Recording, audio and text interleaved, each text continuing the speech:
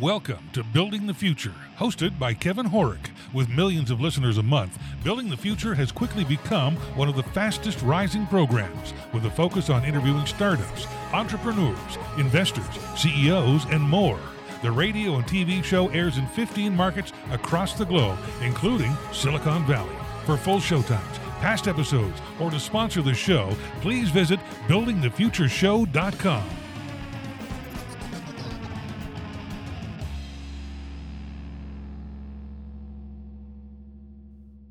Welcome back to the show. Today we have Ross Sabrin. He's a partner at VidDay. Ross, welcome to the show. Hi there. Thanks for having me.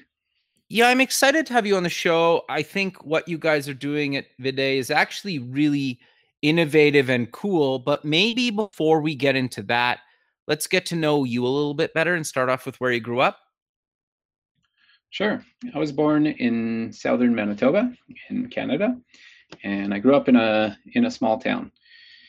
And that kind of, I think it instilled in me the importance of relationships and connections. And it's something that's stuck with me for my whole life.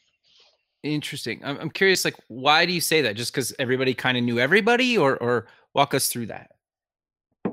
Yeah, I think it's that it's the small town thing where you know your neighbors, you chat with people at the grocery store, and it's kind of those connections that were so important to me growing up. As I moved to the city and started doing traveling and started losing some of those connections, some of those friendships, where VidDay was just kind of a cool solution to solve some of those connections that I had lost. Sure. And I'm sure we'll talk about it later today, but certainly in light of everything that's going on right now, it's especially relevant. Sure. Yeah. Before we get into that, though, you went to university. What did you take and why? So I took a business degree, and yeah, it was the area that I thought I could contribute the most. I like to build things, to know how they work, and specifically in the tech space. That always kind of captivated me was how to build a tech business that can scale, that's geographically agnostic, that can kind of have a product that can spread across borders all across the world. And so that kind of fascination led me to that choice. Very cool. So you get out of university. Walk us through your career up until the day. Yeah, so pretty varied background. Again, grew up in a small town. So I worked for the family business. We had an agricultural operation, and then as I graduated, kind of did some construction to get through school and pay some of the bills. When I graduated, I actually ended up in hospitality. So I was managing a lodge just north of Lake Louise on the nice. shores. Beautiful area. Yeah, so I was on the shores of Bow Lake. I actually spent 5 years out there, and it was very beautiful area. Lots of interesting challenges. We had retail, we had a restaurant, we had the hotel, and then we were front country, which means people could drive to the location, but we were completely off the grid. So we had to make our own power, our own water, Wow. our own sewer system, satellite internet, satellite telephone. So definitely had to wear a lot of different hats. And I think the seasonal aspect of that business is really what kind of helped me when I later transitioned to the tech space, was that every season, maybe we had a different chef or a different maintenance manager. And so it was kind of, how do I rebuild this team for this season based on the strengths and weaknesses that we have within that team? So some years I was serving a lot of wine in the dining room, and some years I was changing the oil in the generator, all kind of depending on who else we had on site.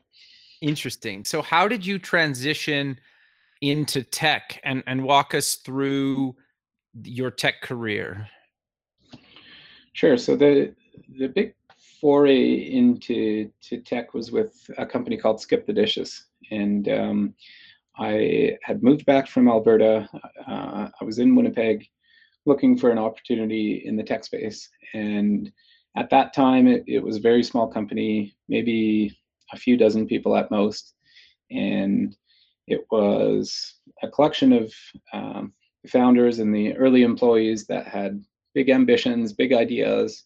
It was an emerging space using technology that was just starting to become available to be assembled in different ways that made things that weren't really possible even a few years ago to be a lot more accessible. So yeah, with the launch of Skip, that was an absolute wild ride.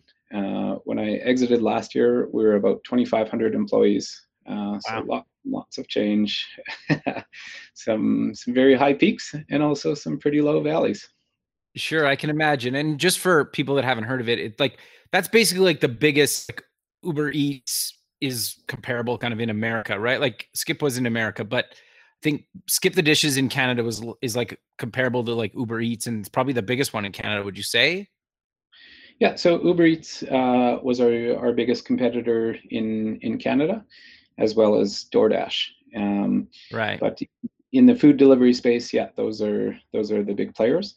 We were ultimately acquired by Just Eat, so they're a FTSE 100 company based out of London, and that acquisition was for 110 million. Wow, very cool. So walk us through, how did you get to Viday and what exactly is it? So Viday was started by some friends of mine, and it was really a passion project where Okay. Denis, that was the original founder, he wanted a tool or a mechanism to be a force for good, to have a positive impact in the world.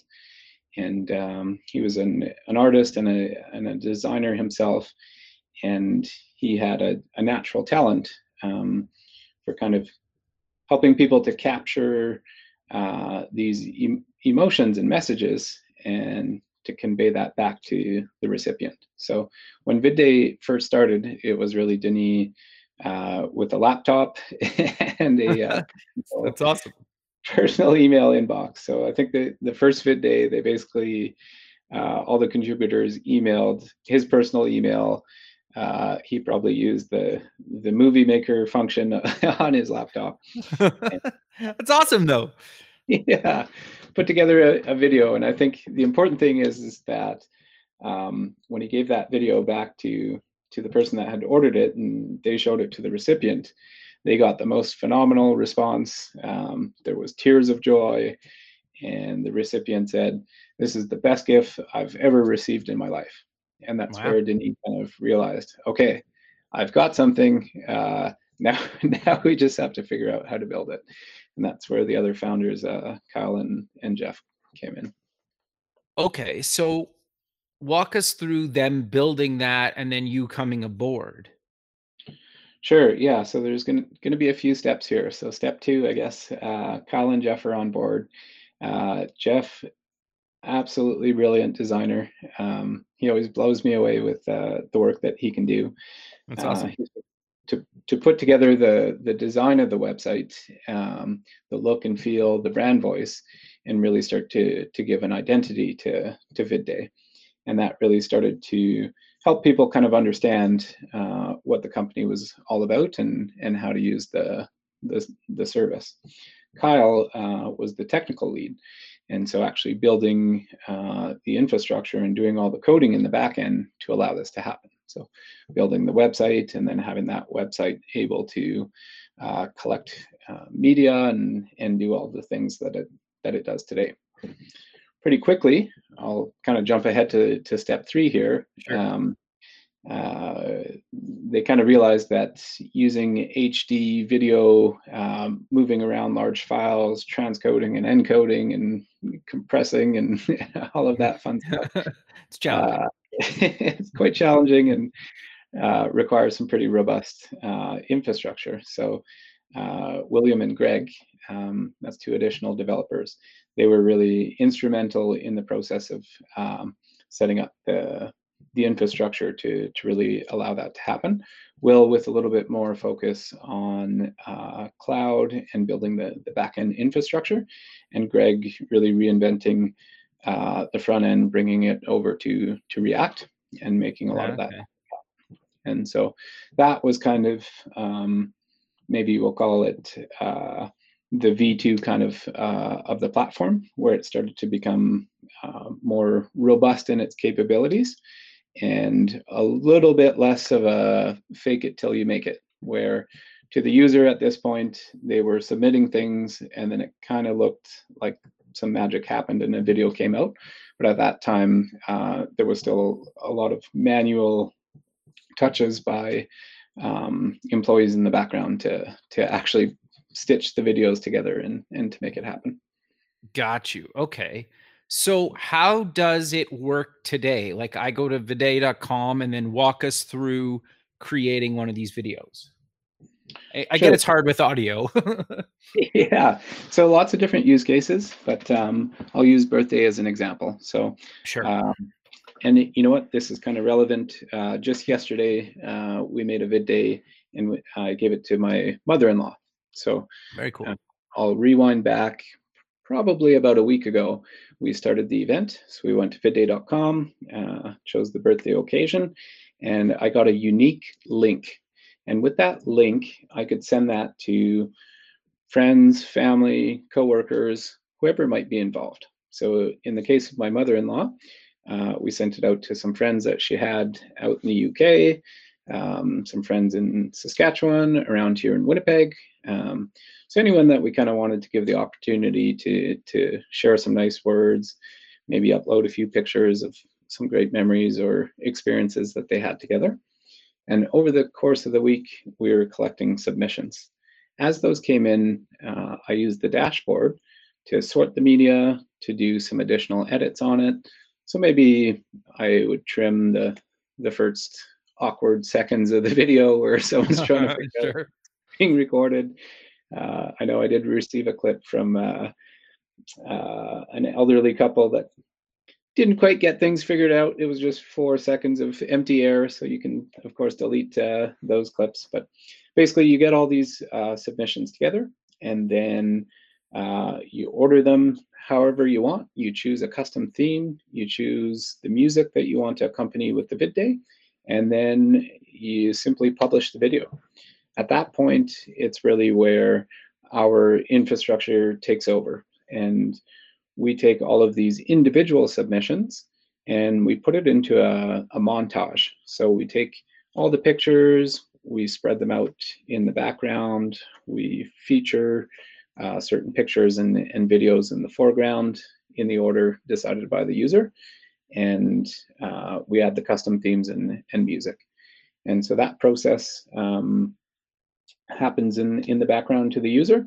They simply get an email when the video is ready, and then the original link that they sent to their family and friends, that becomes the theater where they can watch the video.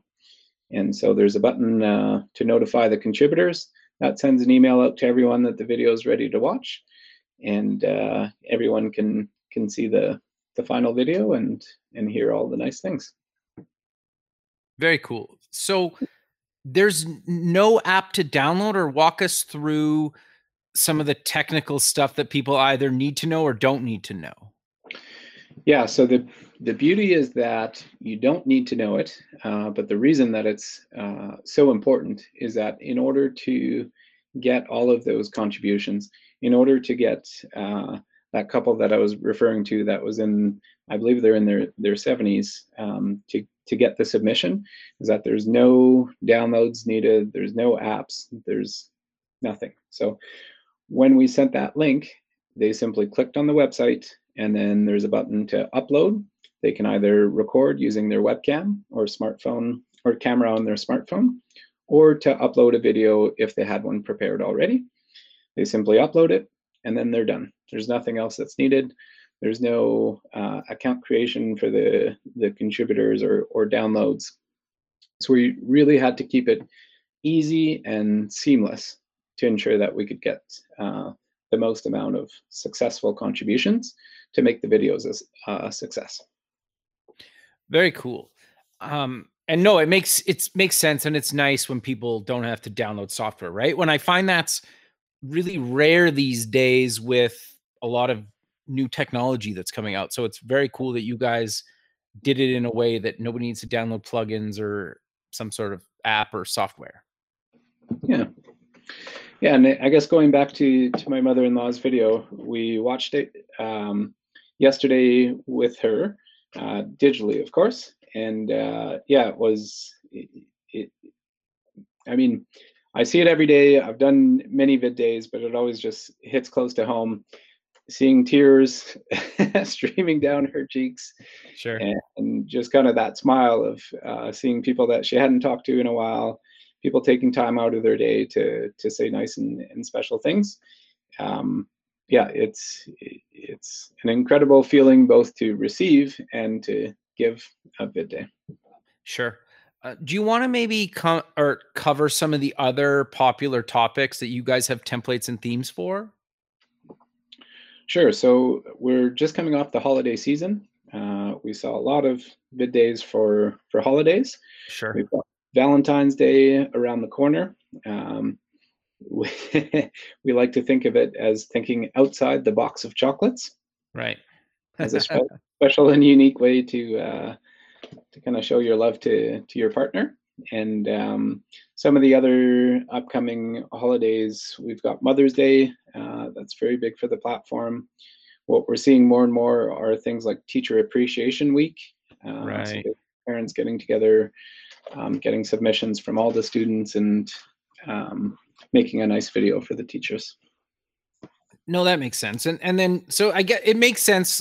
Basically any holiday, special occasion, kind of get well, just a simple thank you to somebody. Yeah. You can basically do that, right? Retirements, anniversaries. There's so many different use cases. You mentioned get well. I'll just touch on that briefly. Sure. We talked about this going back to step one when Denis created the company. VidDay was meant to be a force for good and to have a positive impact. Part of how we do that is for things like get well videos. Okay. As a way to help people on their road to recovery, we actually make those videos completely free of charge. Very cool. Interesting. So what is the cost then, while we're on the topic?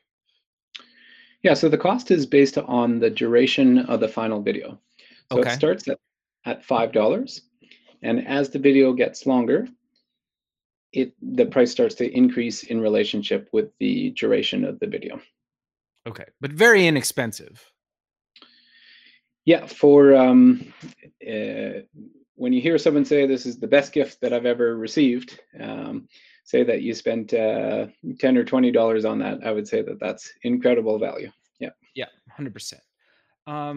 The other thing that you guys do that I thought was really unique and cool is you guys do a lot to give back to the community and kind of being eco-friendly and a sustainable business. Do you want to talk about some of the things that you guys have done in the past and are currently doing?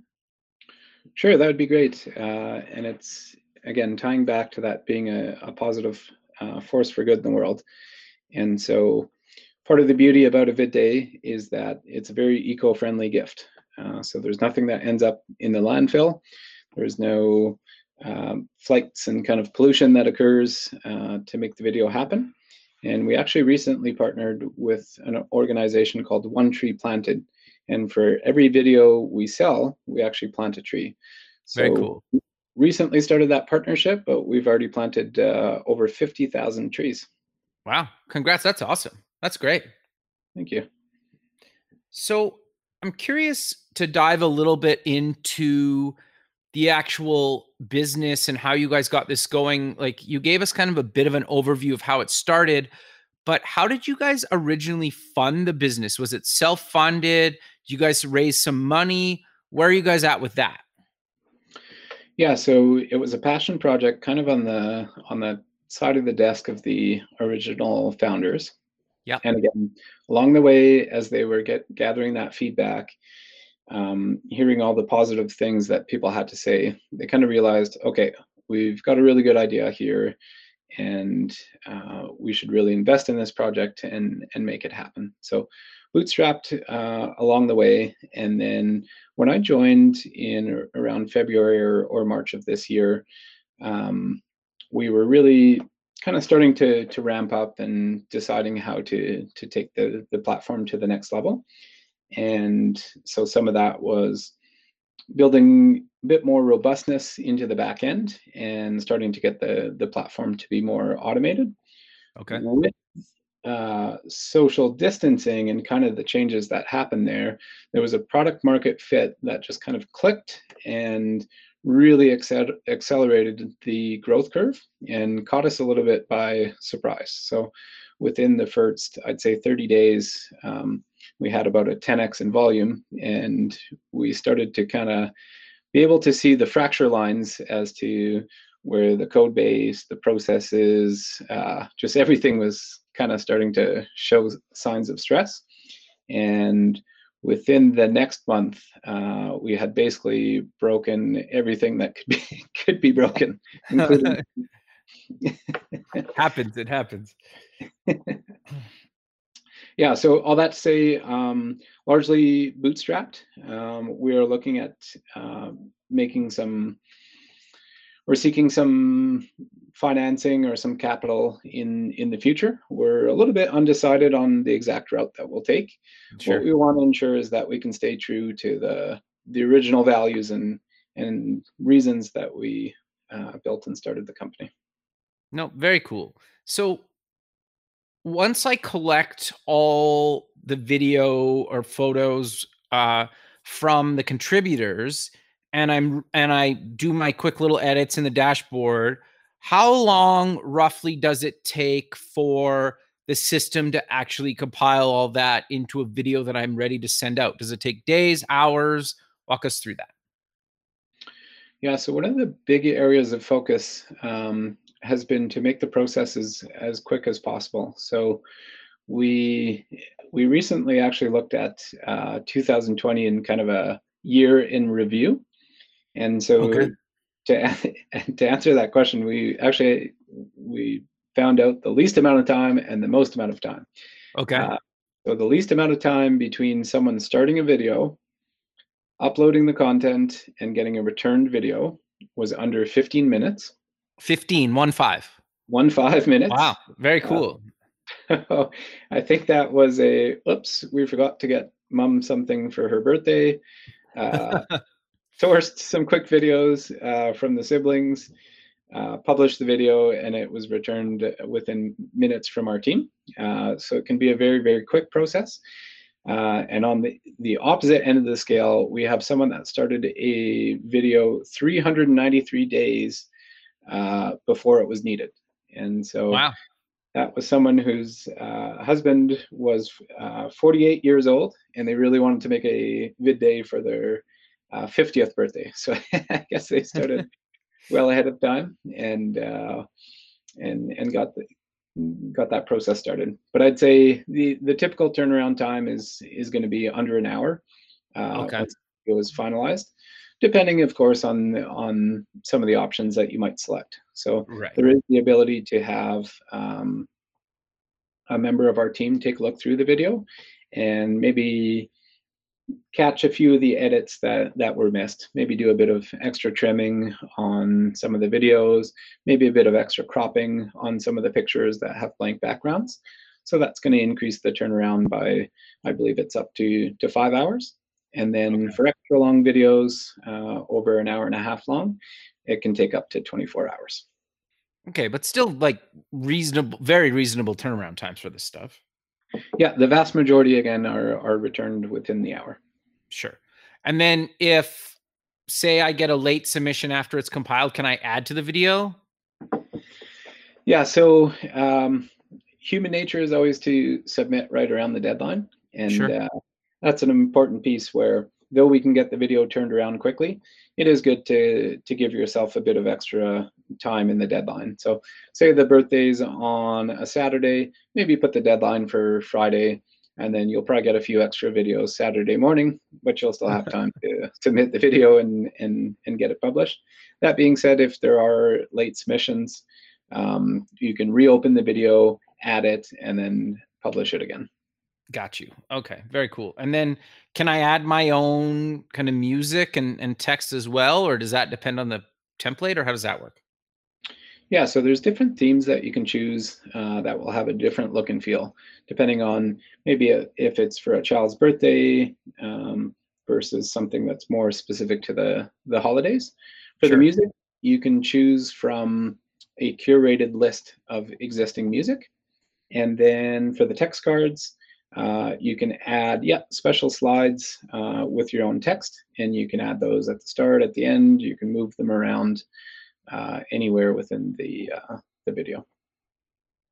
Very cool. No, that's really great. So I'm curious, you probably get some pretty wild feature requests. Some are probably very much like, yeah, we should probably add that, or maybe down the road. But how do you manage your internal roadmap with feature requests that are coming from your user base? Yeah, that's a really great question. And for a business that's scaling, it's a very important consideration in that you have to listen to your customers, you have to look at the feedback that you're getting, and help that drive to what the product of tomorrow will be. But then you also have to understand that there's going to be a lot of noise out there, and totally, some problems are very loud, but maybe they're not that valuable per se. So it's something that we put a lot of time into with the finite resources that we have within a younger company. Where are we going to get the most value out of our effort? And certainly it's listening to the customer. And what helps for us is, again, looking back, trying to be a force for good, having a positive impact.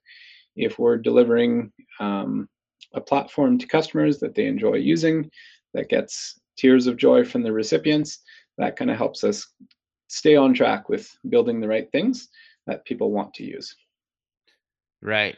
No, that makes sense. And it's so tricky sometimes, because if you chase all the feature requests, you end up just kind of having this bloated product that probably doesn't work very well, and nobody's kind of happy, right? Yeah, feature bloat, and then it gets too difficult to use, or scope creep, and the project gets so big that you're actually not releasing anything because you're trying to make it perfect. So it's all about doing things in iterations. So releasing as many little quick wins as we can, as often as we can, and incrementally making the product better every day. Interesting. So how often are you guys deploying new features then? Is it a couple times a week? Is it a couple times a month? Does it depend? Yeah, so the syntax of a feature there can mean a few different things, but there's code that's hitting production several times per week. Okay.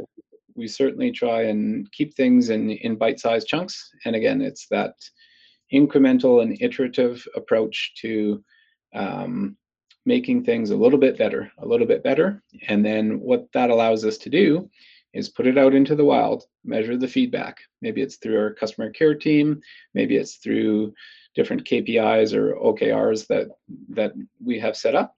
And from that feedback, we'll look at that and say, okay, we kind of missed the mark on that one. Let's try something else. Or, oh, this worked really well. This got a good response. Let's continue to invest resources into making this more robust. Interesting. So you're testing a lot then. Yeah, that's testing is a way of life, and I would say we kind of use the mantra of fail fast. So that means don't be afraid to try. If you're using some logic and some intuition, you want to try something, yeah, let's do it. Let's see what happens. And then we use the data to either say, yep, that was a great idea, or whoops, not going to try that again. Interesting. I think that's actually really good advice. I find so many companies want to test, but never actually build it into their product to make useful testing possible. Yeah, and I think a lot of that also comes down to the team dynamic, Okay. and it's super important that you create a space where people trust each other, believe in each other, and most importantly, respect each other. So when you're releasing all these different iterations, trying all these different ideas, you're going to get a lot of things wrong. And Sure. everyone needs to be okay with that. And they need to know that if something happens, unless it was negligent or on purpose, that we just rally together as a team. We figure out how to fix it. We learn our lesson, but then we move on and we try something else. So if you can kind of create an atmosphere where it's safe to try things and you encourage that innovation, you can move and pivot a lot quicker than you can in other organizations. Sure. And how has, obviously you guys have the perfect product for what's kind of happening in the world right now, but how has having a team kind of remote helped, hindered, kind of stayed the same with the business? Yeah, that's a great question, and I believe that the term these days is having a distributed office, and so Okay. Sure. we've adopted that strategy as well. And like anything else, it's got pros and cons. We're definitely focusing on how can we make the best out of the situation. So I know for myself, I've got a couple kids at home, and so working from home has been awesome because scaling a startup requires a lot of effort, and it happens on all 7 days of the week because we've done videos to over 150 countries around the world. Things sometimes happen overnight, early morning, and Right. so if I were to be at an office away from the home all these times, I would be able to spend a lot less time with the kids. Now, taking half an hour to go eat lunch with the family or to do a puzzle together is just a lot easier. And for me, that's been really great and one of the best pieces I think of this kind of work from home aspect. On the flip side, though, obviously, yeah, you're less likely to be in tune with exactly how everyone's feeling that day, or to kind of have those informal conversations at the water cooler where you're kind of brainstorming and coming up with different ideas. So we've had to be creative with setting up different video calls and different opportunities where we can try and get together on a regular cadence, check in with each other, make sure we're doing well, try and find out when someone's in need of some additional resources or if there's any way that we can help, and just making sure that everyone stays on the same page. Sure. No, I think that makes a lot of sense. Do you think you guys will go back to an office full time, do a bit of a hybrid model, or is it still kind of a bit up in the air because who knows what's going to happen for the rest of this year? Yeah, time will tell. I don't see going back to an office full time. Okay. Potentially some hybrid where some members of the team would get together on some days of the week, um, but certainly not a traditional kind of office environment where everyone comes in on a Monday to Friday schedule. Sure. Well, and to be fair, a lot of people like going into an office, right? And I think some people miss that. Some people like working from home, or some people like coming in, I don't know, Monday and Friday, and the rest of the week they work from home. So it's cool that you guys are going to figure out a way that kind of works for everybody. Yeah, and I think that's the important piece. Is to me, it's there's not a lot of importance in my mind in what I call FaceTime. So you show up to the office, you're sitting at your desk, you're physically there during the time that you're supposed to be there. Whether you're productive, whether that's where you want to be, whether that worked out well with your schedule, seems to be incidental.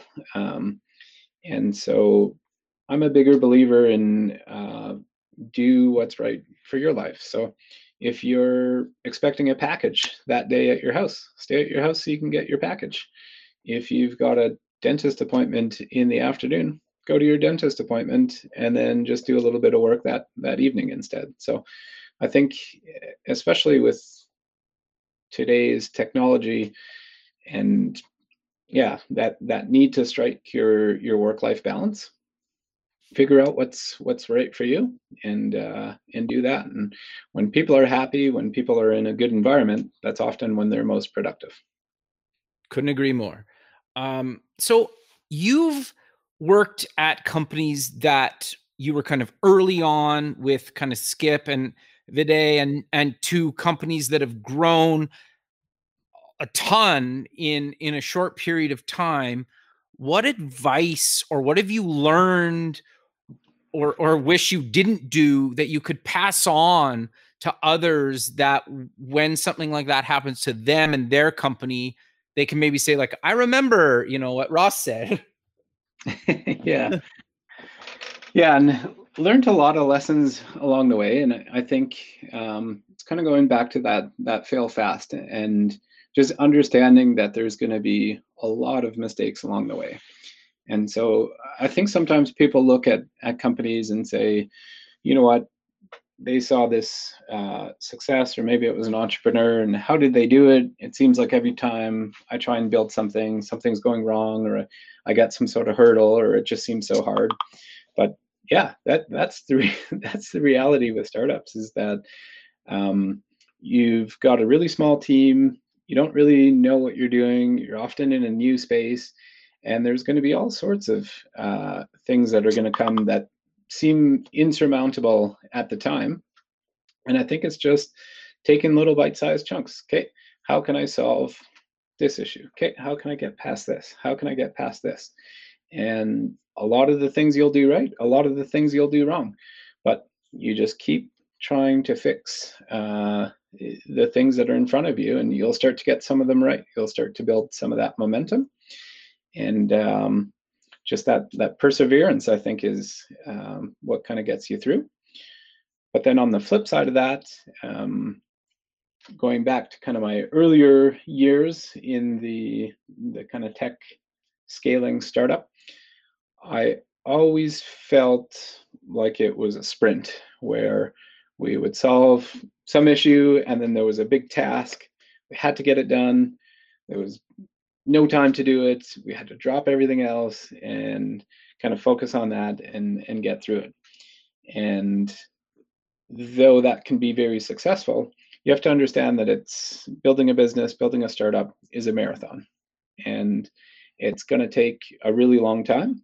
And if you're exerting yourself at a pace that's faster than what you can keep up with mentally and physically, you can push through it for small periods of time, and then over the course of weeks and months, you'll start to get diminishing returns on kind of pushing past that 100%. And I think just recognizing the signs of burnout, both for yourself personally and for your teammates, your coworkers, just identifying when you see people start to kind of slide down that path, just making sure that you're honest with yourself, honest with other people, that everyone's got a point at which is too much. And I think there's a tendency in startups, again, when trying to run that sprint instead of a marathon, to push a little bit too hard. So listen to your body physically, listen to your mind mentally, make sure you keep yourself in a good space, and that if you can kind of tie it back to, why am I doing this? And whether that's for financial reasons, for family reasons, for something else, just make sure that you never kind of lose sight of the big picture. No, I think that's really good advice. And I love that, like, kind of marathon thing. Is it's so easy to read that you launch a startup and you get 1 million users and you sell for millions of dollars. But the reality is that takes 3 to 5 years, maybe longer. Obviously you can do it quicker, but the reality is like, are you ready to grind something out for 3 to 5 years? And the highs and the lows, sometimes they're like so high and sometimes they're so low, right? And just being able to manage that is so tricky some days for anyone, even if you've been through it 10 times already. Yeah, it's certainly not easy. No, I think that's great. But we're kind of coming to the end of the show. So how about we close with mentioning where people can get more information about Viday and any other links you want to mention? Sure. So the easiest place is vidday.com. So that's VIDDAY, vidday.com.